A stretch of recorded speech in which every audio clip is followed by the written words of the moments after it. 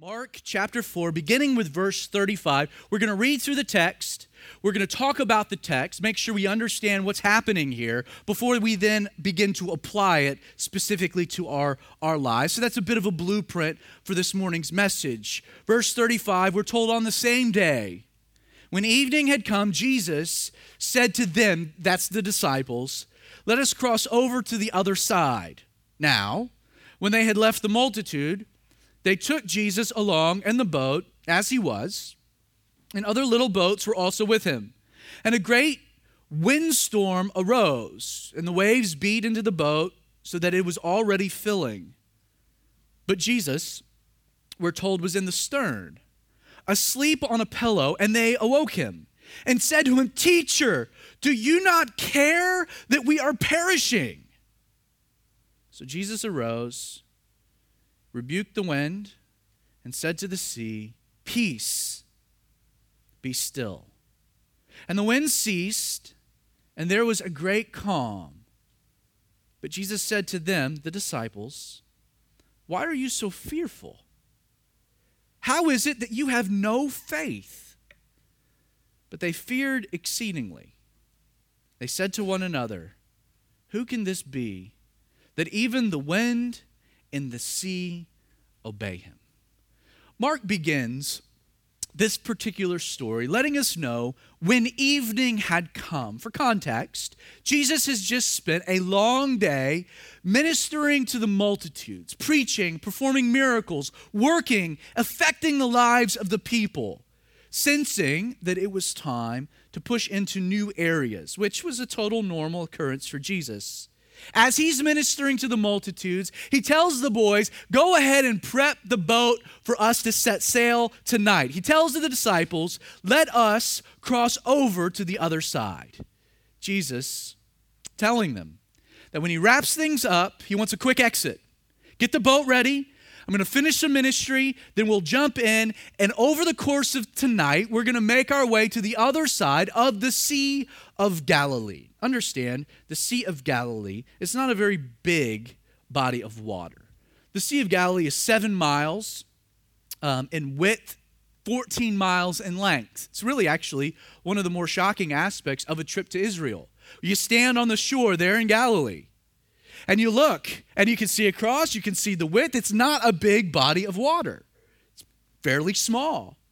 For a group of experienced seamen, and keep in mind, many of the disciples were fishermen. They had grown up on this body of water, spent their lives fishing, had experienced all of the nuances. They knew how to navigate the waters. They knew how to make their way across the other side. They were nautical and expertise. This should have only taken a few hours. Well, Mark says that when they had left the multitudes, they load up, they set sail, they shove off, but Mark kind of gives us a very weird, strange, odd detail here. I don't know if you noticed it, but we're told they took Jesus along in the boat. Now, I don't think Mark includes this detail to ensure that we know that the disciples, in their franticness to get to the other side, forget to bring Jesus. That there they are, they shove off, and Jesus is on the shore like, "Yo, fellas, you forgot me." I don't think the detail is included here to let us know they took Jesus, they didn't forget him.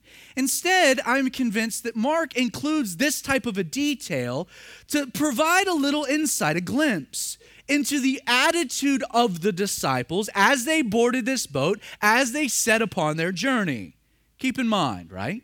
Jesus' initial command, it was simple. Let us, it's plural, us, cross over. No, Jesus didn't say. It wasn't as though he called the boys, he says, "Yo, I want you to take me to the other side. You get it ready. You're going to be my chauffeur. This is like Uber for the Sea of Galilee." That's not what's happening. He's not issuing a command, "Take me someplace." He's very clear. Let us go. You get it ready, but let us make the journey together. Now, because Jesus was admittedly a greenhorn. I mean, Jesus was not nautical. He was a carpenter by trade, not a fisherman. Lived in Nazareth, grew up in Nazareth. So instead of allowing Jesus to help, what do the disciples do? They took Jesus along. Let us go, but come on. It's almost as though they're like, Jesus, let's make this journey, but you sit back and just stay out of the way. And I love the fact Jesus didn't argue with them, did he? Put up no resistance. Matter of fact, he took the opportunity for a little R&R. Mark says that Jesus was in the stern, asleep on a pillow. Note this phrase, a pillow, should be better translated with the definitive article, the pillow. There's emphasis here. The idea isn't that they had this big cushy pillow that Jesus kind of lays down on as though, they bought one of those doggy pillows and they threw it in the front. It just was a good place to kick back. The idea presented here is that Jesus was asleep in whatever was best called kind of the captain's quarters. Not a big boat, but a place the captain would often sleep. Now imagine the scene, right? It's been a long day, filled with all types of activities, a day filled with ministry. It's now night. As Jesus and the disciples are making their way across a darkened Sea of Galilee, illuminated only by the moon, whatever stars happen to be out, Jesus is fast asleep. The disciples are manning the boat. All seems well. Now, alarmingly, while they had embarked on calm waters, our text tells us things quickly, dramatically take a turn for the worse. We're told a great windstorm arose, and the waves beat into the boat so that the boat was already filling with water. It's been said the Sea of Galilee, while being nothing more than a fairly small lake, it gets its name because it's a lake known to behave much like a sea. The Sea of Galilee is located approximately 600 feet below sea level. It's surrounded almost completely by mountains, which means that it wasn't an uncommon thing for these type of violent storms, unpredictable storms, to swoop down unexpectedly. You had the cold air coming off the mountains, the warmer air emanating off of the water, this concoction mixing together, low pressure zones. They've been known even today to cause swells on the Sea of Galilee, rising in upwards of 6 feet. You can surf on swells of 6 feet. I think it's safe to say, at least to assume, that experienced fishermen, much like Peter, James, John, Andrew would have been, knowing that they had probably navigated their fair share of storms, they had sensed, I'm sure, at some juncture, that things were beginning to turn. They could feel it in their skin and their bones. They could see clouds forming. They knew that they were potentially in trouble, sensing the danger before it arrived. As our story, though, unfolds, it becomes evident that while they had probably navigated their own fair share of storms, they knew very quickly on that what was happening here on the Sea of Galilee was not your typical Galilean storm. Something was different. Something unique. As a matter of fact, things become so dire so quickly, the boat is filling with water and they're in danger of sinking. Matthew's account of the same story, recorded in Matthew chapter 8, verses 23 through 27, indicates that the storm was produced by more than simply, as Mark tells us, a great windstorm. Matthew writes that suddenly there was a great tempest. This word tempest in the Greek is seismos, from which we get our word seismic. The word denotes, it literally means a violent shaking coming up from below. Every other place in the New Testament that you find this Greek word seismos in the Bible, it's translated actually as earthquake. The idea is that the winds from above stirred the sea below, and a great earthquake rattled the seas from beneath. It was not a good situation. Indeed, this was a very great storm. Now, don't get me wrong, and don't forget that while all of this is happening, What is Jesus doing? He is sound asleep. He's sawing logs. He's snoozing, snoring. Here are the disciples, bailing water, pulling down the mast, paddling with all their might. And there's Jesus. Snoring away. Sound asleep. Now, the text, it implies that there's something happening under the text. That the disciples, while we know Jesus is sleeping, that they think that Jesus is faking it with the intention of, teaching them some greater lesson. Let me give you some evidence for this. Look at their exchange again. Mark says they awoke Jesus and said to him. So this is what they say that awoken Jesus. Teacher, do you not care that we are perishing? Now, if the disciples really believed that Jesus was asleep, therefore he was unaware of what was happening, their reaction would have been a little different, wouldn't it? The question would have been, Jesus, wake up! We need your help. The boat's in danger of sinking. It would have been informative, the question, right? We know you're unaware of what's happening. You're sound asleep. We're in a nightmare. No, the question, though, assumes that Jesus is already aware. They're questioning right from the bat whether or not Jesus had a heart for them. The question, in the midst of this storm, indicates that they believed that Jesus knew what was happening and yet was still making a decision to do nothing to help them out. Do you not care that we are perishing? Their accusation questioned why Jesus was still not helping by assuming he knew the situation had grown to a point of desperation. And notice what happens next. In response to their question, aimed at challenging Jesus' inaction, the fact he's still on the sidelines, we read that what does Jesus do? He wakes up. He doesn't address the disciples. He gets up, rubs the sleep out of his eyes, looks around, he rebukes the wind, turn it down. And then he looks at the sea, he says, peace, be still. This phrase, be still, it literally means be muzzled and stay muzzled. And then, in what had to have been a radical moment, what happens? The wind ceased and there was great calm. That's pretty crazy. Now try to get into the scene. Does Jesus care about the storm? No, he doesn't. Does he feel threatened by the storm? There's no indication in our text he feels threatened by the storm. Is Jesus fearful the boat's going to sink?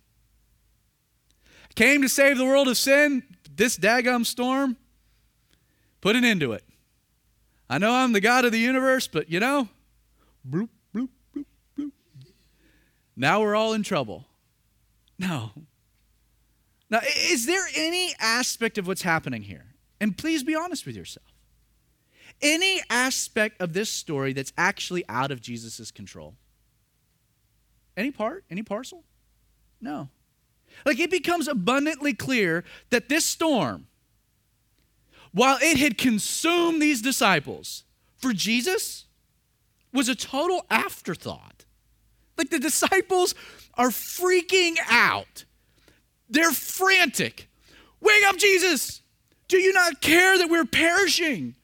At which point, Jesus, he rebukes the storm, almost as if it's kind of a nuisance. Why? So that then he can address these panic-stricken disciples without distraction. It's almost like he doesn't care about the wind, he doesn't care about the seas, he cares about the disciples, but to deal with the disciples, he's got to deal with this other stuff first. So he's like, shut up, be muzzled, be still. And then he turns to them and he asks them, why are you fearful? That's funny to me. Like, really, if you're in the scene, that should be comedy. The disciples, they're rowing. It's frantic. They're sweating. The storm, the wind, it's howling. They run in. Jesus, we're going to die. You should do something. Jesus jumps up and he looks around. Shut up. Now, what is freaking you guys out? And there's no wind, and the sea is calm.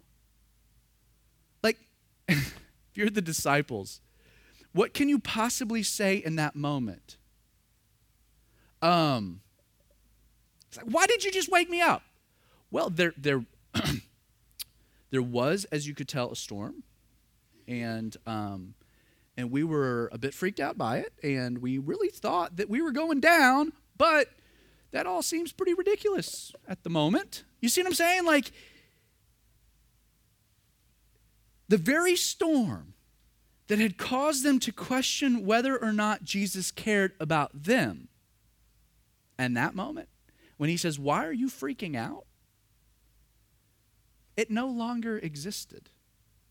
It was a non-issue. I could see Jesus standing in the middle of this boat on a calm sea, illuminated by nothing but the moon, the stars, looking around at this group of men who are waterlogged, frazzled, completely exhausted, as he then asks the question, why are you so fearful? What's scaring you? Their fear of a storm at that moment seemed ridiculous. Now understand, the storm here, it was never the issue. The issue wasn't even the disciples' fear of the storm, and that's important to note. Like, the issue is not that they were afraid of the storm. Being afraid of life-threatening situations is only a natural human reaction. The issue, as we'll see in a moment, was that their fear of this storm revealed their lack of faith in Jesus. That's why he then asks them, right? Why are you so fearful? And then he follows it up with, how is it that you have no faith? You know, when it's all said and done, it's important we realize two critical points concerning storms. That you realize two critical points concerning storms. And the first one, I'm not going to beat around the bush. Storms happen. It's life. They exist. They've happened in your past. They might be happening in your present. I promise they'll happen in your future. Storms will happen. But the other thing I can say is that storms have a purpose. Let's look at each of these 2 points. To begin with, it would be helpful that you understand within Scripture, as really within all other forms of literature, there is a correlation that exists between the natural world and a spiritual world. We find this in literature. We find it in the Bible. Situations, right, where natural occurrences present a picture of a spiritual occurrence. Storms are no exception. Storms represent, in the Bible, difficult times, or even a stretching set of circumstances. Additionally, Scripture seems to indicate that not all storms, all the storms you and I face, arise for the same reason or with the same divine purpose. In the Bible, you will find 2 different types of storms. There are storms of disobedience. These are storms of your own making. Situations that God allows into your life with the express purpose of correction. Storms of disobedience are self-made, often caused by a person's sin, your rebellion, or simply your poor choices. There are situations and storms, tough things you face. You really can blame no one but the person you see every morning in the mirror. And that's not your wife, that's you. You can only blame yourself. Like, you can never say, man, you got to really pray for me, man. I'm in this storm, being persecuted for Jesus. Well, why? Well, I got a VD. You got a venereal disease? And you're going to, what? No, that's because you were in rebellion. That's your fault. That's not persecution.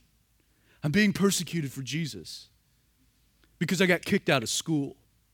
No, you got kicked out of school because you're a moron who couldn't keep up with his grades and got distracted by other things. Don't blame God on that. That was not a you and Jesus versus the world type of thing, sleeping in every morning and missing class. There are storms of disobedience, bad things that arise, and we have to own it. God allows them, but for correction. But there are other types of storms, a different kind. Storms of obedience, not disobedience, which are storms, honestly, not of your own making. Situations that God allows into your life, no fault of your own, they just stirred up. They came off the mountain. They hit you when you were least expecting. And their purpose is for perfection, not correction. These storms don't originate as a byproduct or consequence of anything that you've done or anything you haven't done. They are out of your control and arise without warning. These type of storms, storms of obedience, they occur naturally. Jonah, great picture of a man facing a storm of disobedience, right? Rebelling against God, going against God's word. God said go to Nineveh. He goes the opposite direction. There's a storm that kicks up, right?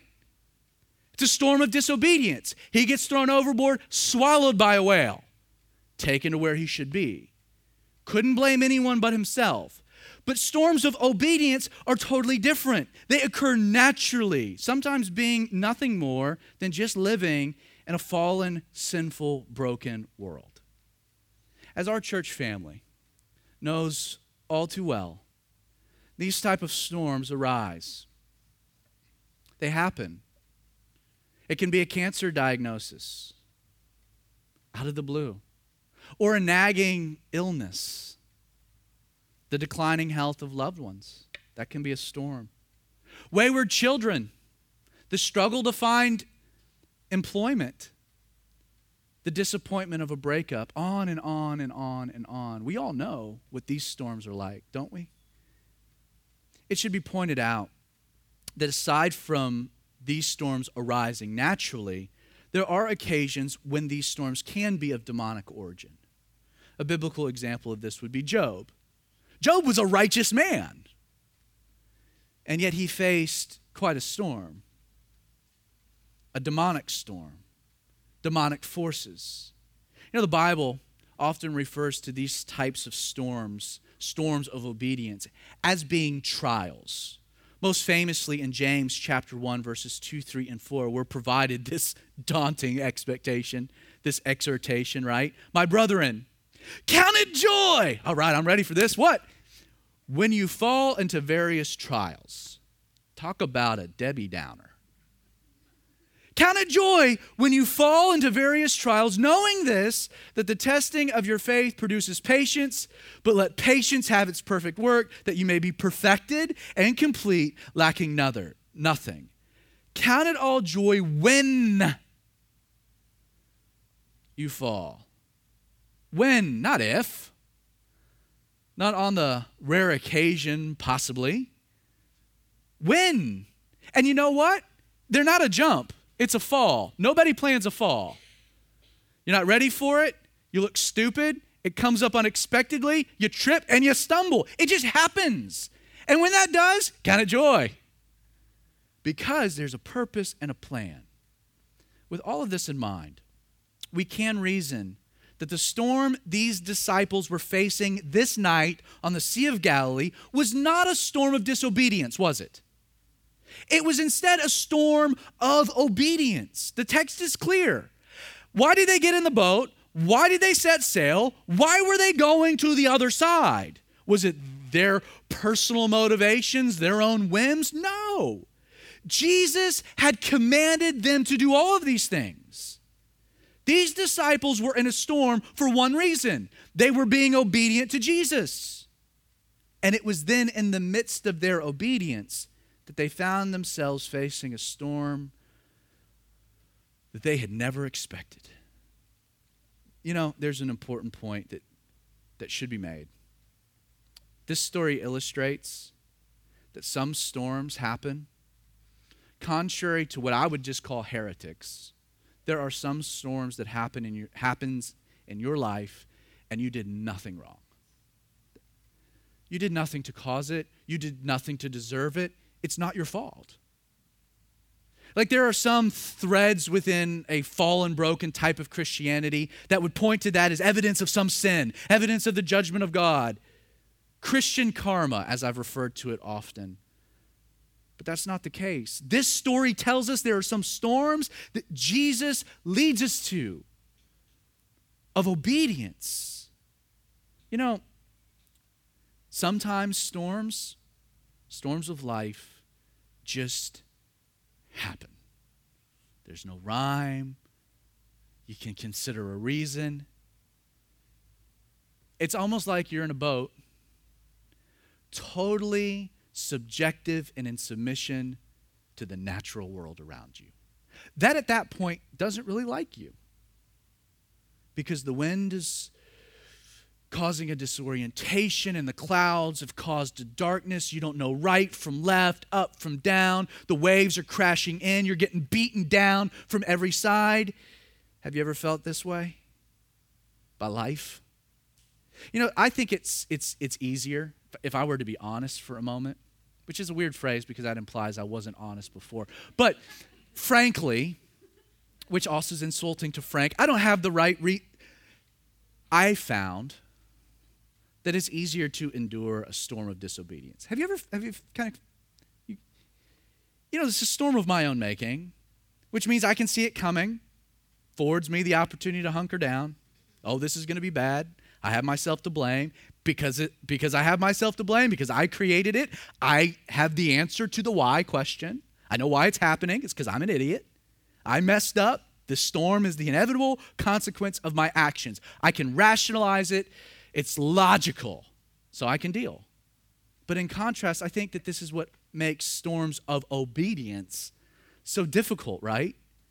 These are sudden storms. You can't prepare for them. On top of that, you can't get a bearing. They just swoop in. Additionally, because you're not the cause of the storm, what's the big question? Why? Why me? Why this? Why now? In many instances, just like these disciples, right? These storms leave me asking why God would allow the storm to begin with. What do they come to Jesus and they say, "Teacher, do you not care? Do you not care about me? Why would you be allowing this?" You know, it's a tough pill to swallow, but I'll give it to you straight. The why these storms happen, answer. Though very complex in the specifics, it is rather simple, at least in the generalities. And I don't mean to be insensitive, but it's just the truth, and I'm going to give it to you. There is no doubt, while these storms are difficult and can be incredibly painful, storms of obedience are allowed by God because they serve an important function in your life that you would not be able to have otherwise. That they teach you things and lessons that you can only learn by going through things like this. My dad has a plaque in his office that's to mature, sometimes you have to go through the manure. And it's true that there are things in life that God allows because God wants to teach us. He wants to work things in us that wouldn't be worked through otherwise. That storms of obedience are allowed by God because they serve an important purpose for me, a divine purpose. Every storm you face in this life, including the one you're in, please always know there is a divine purpose. Notice the first thing that this storm accomplished. This storm stripped away these disciples' self-reliance, doesn't it? Like Jesus had given them a command. Let us cross over to the other side. While Jesus was asleep, he was asleep. Why? It wasn't because he wasn't willing to help. Selling was a team effort.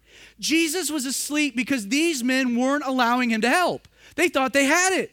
We've noted this. He had given them a command. They wanted to set sail without his involvement. They wanted to obey his command in their own strength. They wanted to engage the journey and reach the destination without his intervention, without his involvement. And to be fair, I don't think it was malicious. I just think they didn't believe they needed his help, that the task at hand was right down their alley. This was a lake they grew up on, a sea they were familiar with. They were boatsmen getting from point A to point B. Jesus gave the command, but I don't need your help. Just sit back, relax, chill. I got this. Of all the things, I got this one. At what point in the storm do these disciples finally break down and ask for Jesus' help? Was it at the early signs a big storm was brewing? Was it at the point they realized this storm was unlike anything they had ever encountered? Was it at the point they were beginning to take on water and sink? You see, these resolute men didn't cry out for his help until they had reached the absolute breaking point. The waves were beating into the boat so that it was already filling. Matthew adds that the boat was literally covered with waves. Luke's account of the same story is a little more blunt. He simply says at this point, these men were, quote, in jeopardy. Understand, Jesus allows storms of obedience into our lives to remind us of a fact, a reality we're so quickly to forget. That self is completely inadequate and unable to obey any of his commands. We can't do it. Sometimes we think we can, and then a storm reminds us we can't. These men thought they didn't need Jesus to make it to the other side, but the storm illustrated the fact they couldn't make it anywhere without his direct involvement. Jesus allowed this storm to push them to the brink of what they thought they could handle on their own strength. He allowed them to experience the overwhelming might of a storm, not to destroy them. Jesus was never afraid of that, but to force these men to come to a point where they would rely on him anew in their time of need. You see, when it was all said and done, this storm was designed and resulted, mind you, in deepening their faith in and dependency on Jesus. Don't forget, everything began with a command of Jesus. But don't forget this. That command also included a promise. A command of Jesus and a promise from Jesus given before they ever got into the water. Jesus says, "Let us cross over to the other side." Clearly, unbelief had caused them to doubt this promise in the midst of their storm, which happens all the time, doesn't it? Jesus commanded them to board a boat, set sail, cross the Sea of Galilee, knowing a storm was brewing. And yet, he didn't do this to destroy them. He knew they'd make it to the other side, but not before learning and being reminded of a valuable lesson. The command, cross the sea. You would have thought that seeing Jesus' miraculous power being demonstrated in situation after situation after situation in the lives of person after person after person would have created an incredible faith in these disciples, right? They had seen lame people walk, lepers healed. What they had witnessed with their own eyes at this point, you would have thought in the midst of their storm, they're like, it's all good. Jesus, he's asleep, but we ain't going down.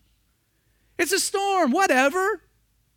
Hey, Jesus, can you do something about it? You should have helped us to begin with. We got it. Let's roll. No. They should have understood these things. That they could trust that Jesus wouldn't fail them. But the storm, it shakes their confidence, doesn't it? So quickly they forget the lessons that they had learned. Often it's in the midst of our storms that it's easy to reach the conclusion that the light at the end of the tunnel might just be a train coming to finish us off. How quickly we get pessimistic. Consider that the disciples' lapse of faith really began with a lack of faith concerning God's word and his promise. We see this in the manner the disciples approached Jesus. Men in a storm of obedience, having their reliance in Jesus already stripped away. They're already at the breaking point. But what do they come in the point of desperation and despair? What do they cry out? Teacher, do you care? Do you care about me? They question his heart, that he cared. You know, I don't know if you're like me, haven't you prayed similar prayers? Maybe you're not like me. Maybe I'm just way down the totem pole, but my goodness, there have been times where those same words have come out of my mouth. Even seeing the cross in hindsight, I've come to my knees and questioned whether or not God has loved me. And of course, Jesus cared.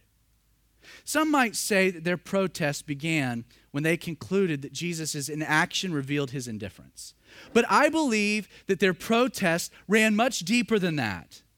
I think the disciples were upset because as they tried to endure this incredible storm, they believed Jesus was intentionally sitting on the sidelines. As many do, they had interpreted Jesus' inaction as indifference. But that's not a fair criticism, right? Why was Jesus on the sideline? Why? Because he didn't want to help? No. Because they didn't think they needed his help. You know, what blows my mind about this passage is and I was thinking about this morning, it's the only time we're given record of Jesus sleeping. Now, of course, he slept every night. Kind of like you watch 24 and you wonder when Jack Bauer eats or goes to the bathroom. Clearly, it's during the commercial breaks. But this is the only time that we're given a reference of Jesus sleeping. And why is he asleep? Is it because he didn't care?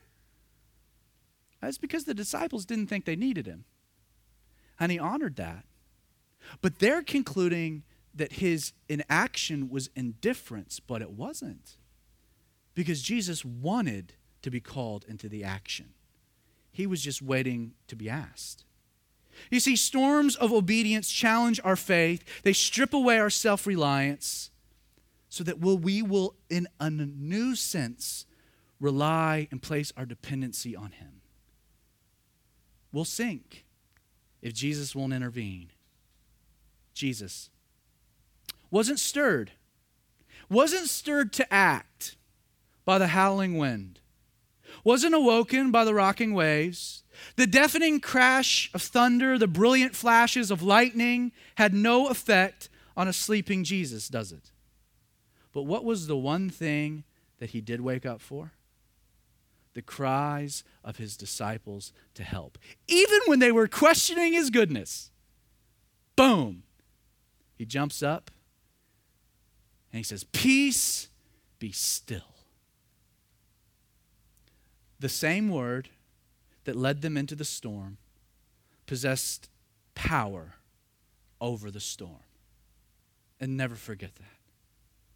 I think it's important to point out, just on an aside, that while Jesus in this situation, boom, the storm ended right then and there. It's not how he always works. In this storm, that is, in your storm, maybe not. There's no promise that following Jesus will make life easier or without storms. The key, though, is that you won't be alone to face them. That Jesus will walk with you and his Spirit will reside in you. That he will give you everything you need to endure. The promise of Scripture is never escape, but endurance.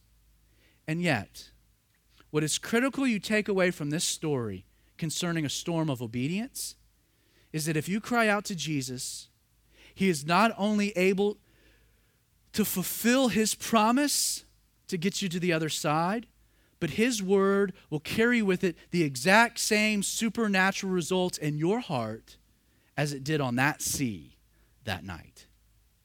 That he can give you peace and he can fill your heart with calm.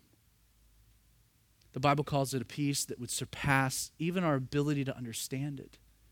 That in the midst of war and storms and battle, where everything is crashing down around us, that there is something supernatural happening in my heart by God's word and through his promises and his spirit, where I can step back and say, you know what?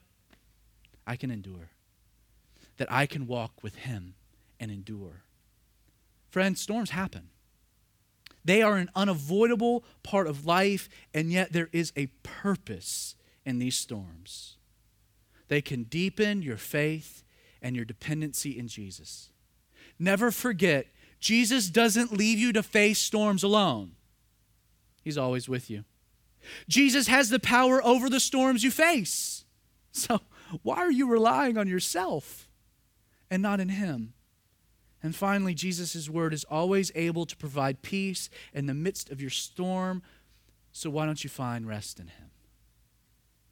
In conclusion, we're told, following the events of this day, look at it again. We're told they feared exceedingly, and they said to one another, who can this be, that even the wind and the sea obey him?